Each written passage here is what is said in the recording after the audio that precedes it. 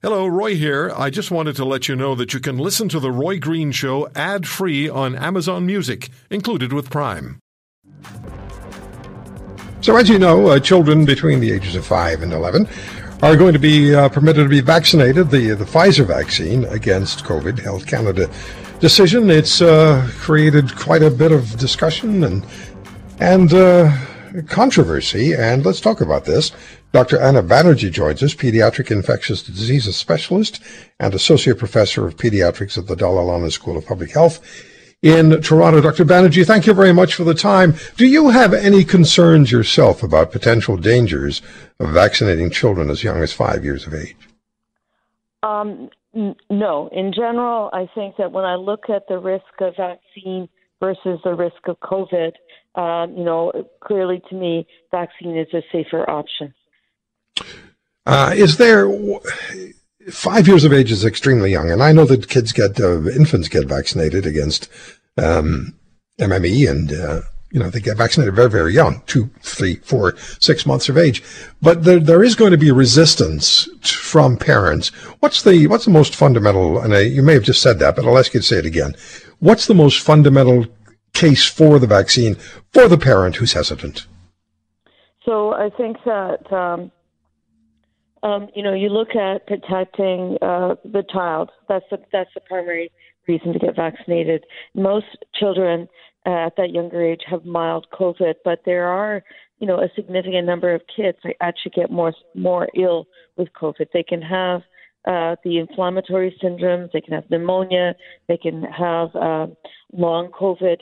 And I think there have been about 2,000 kids hospitalized in Canada due to COVID. And there have been just under 200 kids in the ICU. And those are kids with positive tests for COVID. There are kids that have COVID that end up in the hospital and their tests are negative. So one is to protect the child. The second thing is to prevent the transmission from that child to the community. So other kids or teachers in the school, but also to bring it back home and to protect the people there, especially if there are elderly people or vulnerable people. And through that, you decrease the risk of it being transmitted in the community. So hopefully that helps bring down the rates of COVID. As you likely know, it's going up in many parts of Canada. The other thing is, children have had a really hard year in the past 20 months. We're on and off again, and schools are opening and closing.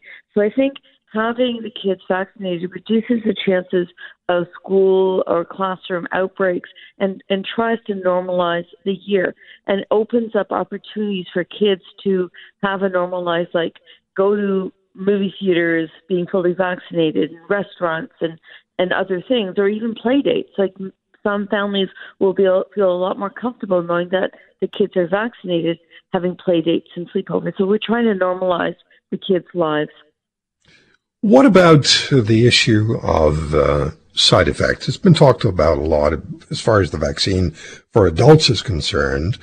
Side effects for children, and there's a lot of development that takes place between, this far better than I, a lot of development takes place, physiological and otherwise, in children between the ages of 5 and 11. What about side effects?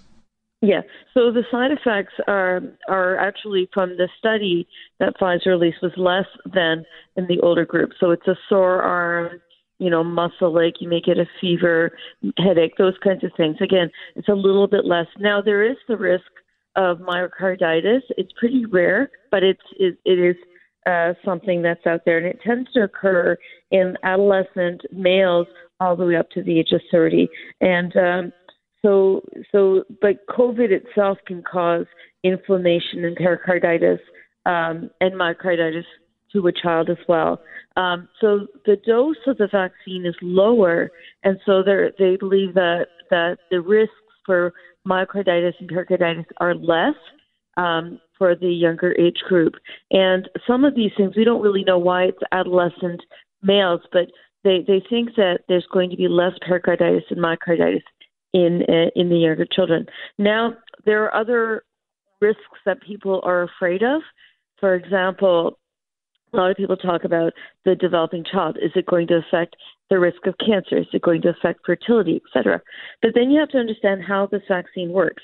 And so the messenger RNA is given into the body, and it's like a recipe where it teaches the body to make proteins similar to the spike protein on COVID. So the body sees these spike proteins and recognizes as being foreign and mounts an immune response.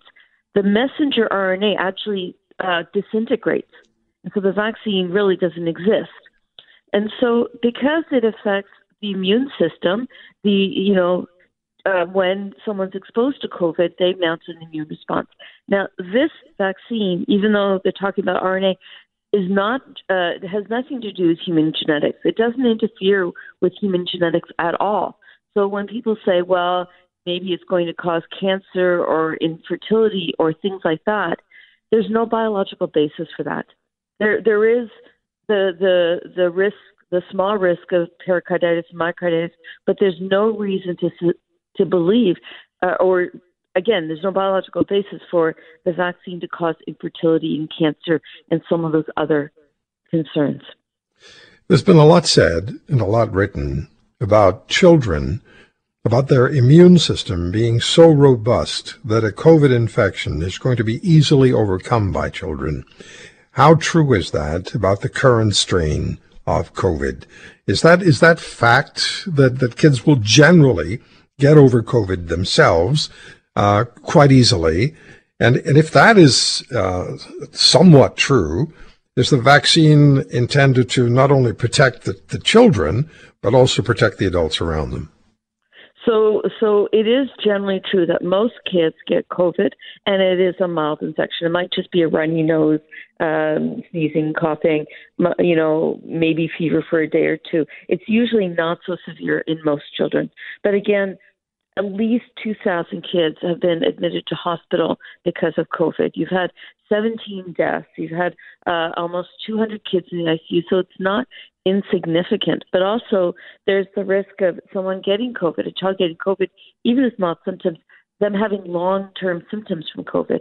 And we don't know yet, how many of the younger kids have long-haul syndrome. But for the teenagers, it's between 2 and 10% have persistent symptoms of COVID. So that part of it is protecting that child.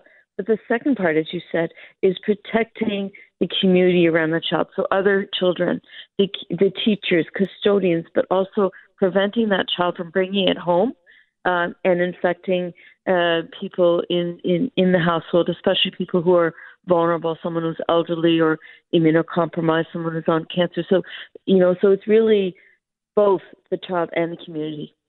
So you're satisfied that the testing that was done appropriately, and you're satisfied that Health Canada made the correct decision in allowing for children between 5 and 11 years of age to be vaccinated, and the responsibility or the decision should stay with the parent, yes?